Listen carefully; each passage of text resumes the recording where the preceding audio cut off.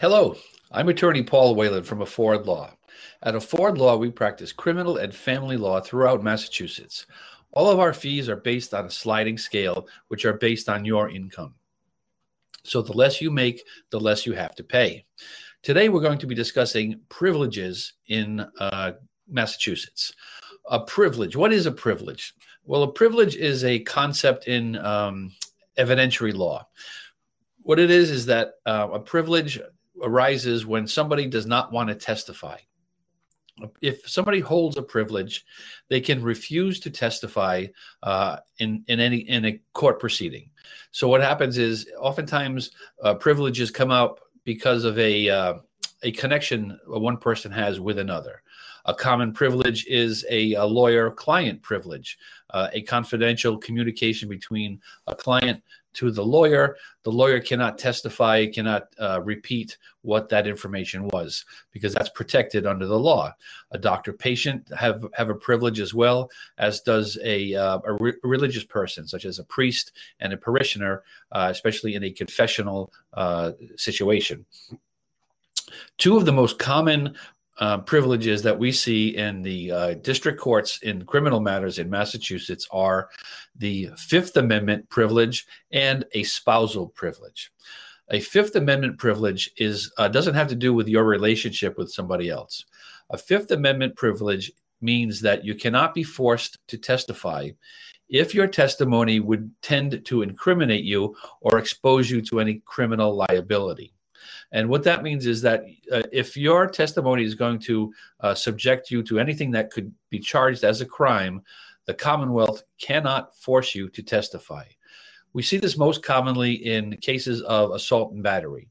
What happens is oftentimes the alleged victim will have a Fifth Amendment privilege, and it arises out of a situation where, say, there's a fight between two people. So you're charged with assault and battery, and there's an alleged victim in the case as well. The two of you are fighting back and forth. If the victim was called and testified that he or she assaulted you or beat you, and a battery is basically any offensive touching. So if they slapped you, struck you, punched you, pushed you, anything like that, that could be a crime. And that could expose them to criminal liability. If their testimony was going to be that, then they could not be forced to testify against them. They have a Fifth Amendment privilege against self-incrimination. We all have that right through the Fifth Amendment of the U.S. Constitution. So that's the most common, I would say that's the most common scenario where privileges come up in a criminal case in Massachusetts. Number two, most common would be a spousal privilege. And that does have is based on a connection between two people.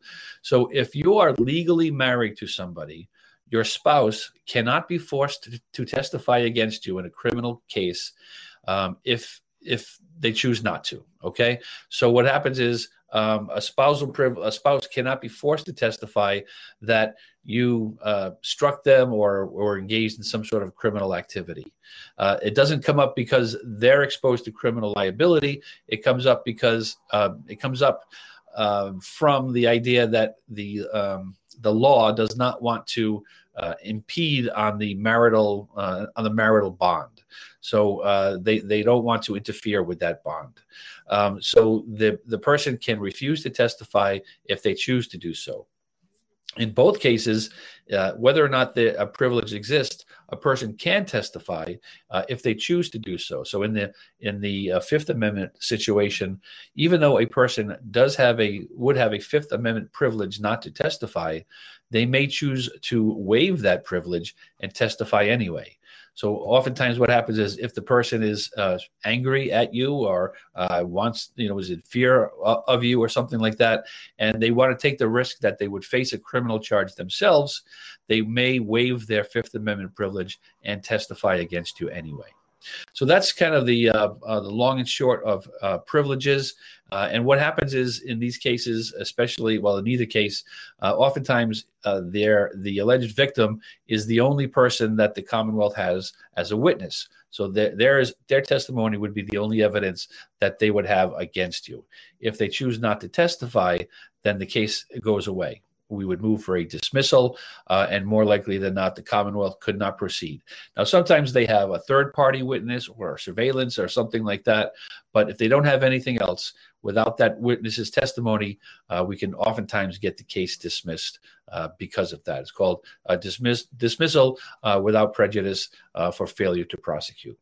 So that's privilege. As I say, at Ford Law, we do practice criminal and family law throughout Massachusetts, and our fees are on a sliding scale. That means the less you make, the less you pay. We are trying to give voice to the hardworking men and women of Massachusetts in the courtroom, because for too long they have been left out and been unprotected. Please visit us at affordlaw.org. Feel free to book a free virtual appointment. I'd be happy to answer any specific questions you have about your case, about your situation, or any other matters that you might have a question. At Afford Law, we're making justice affordable. Thank you.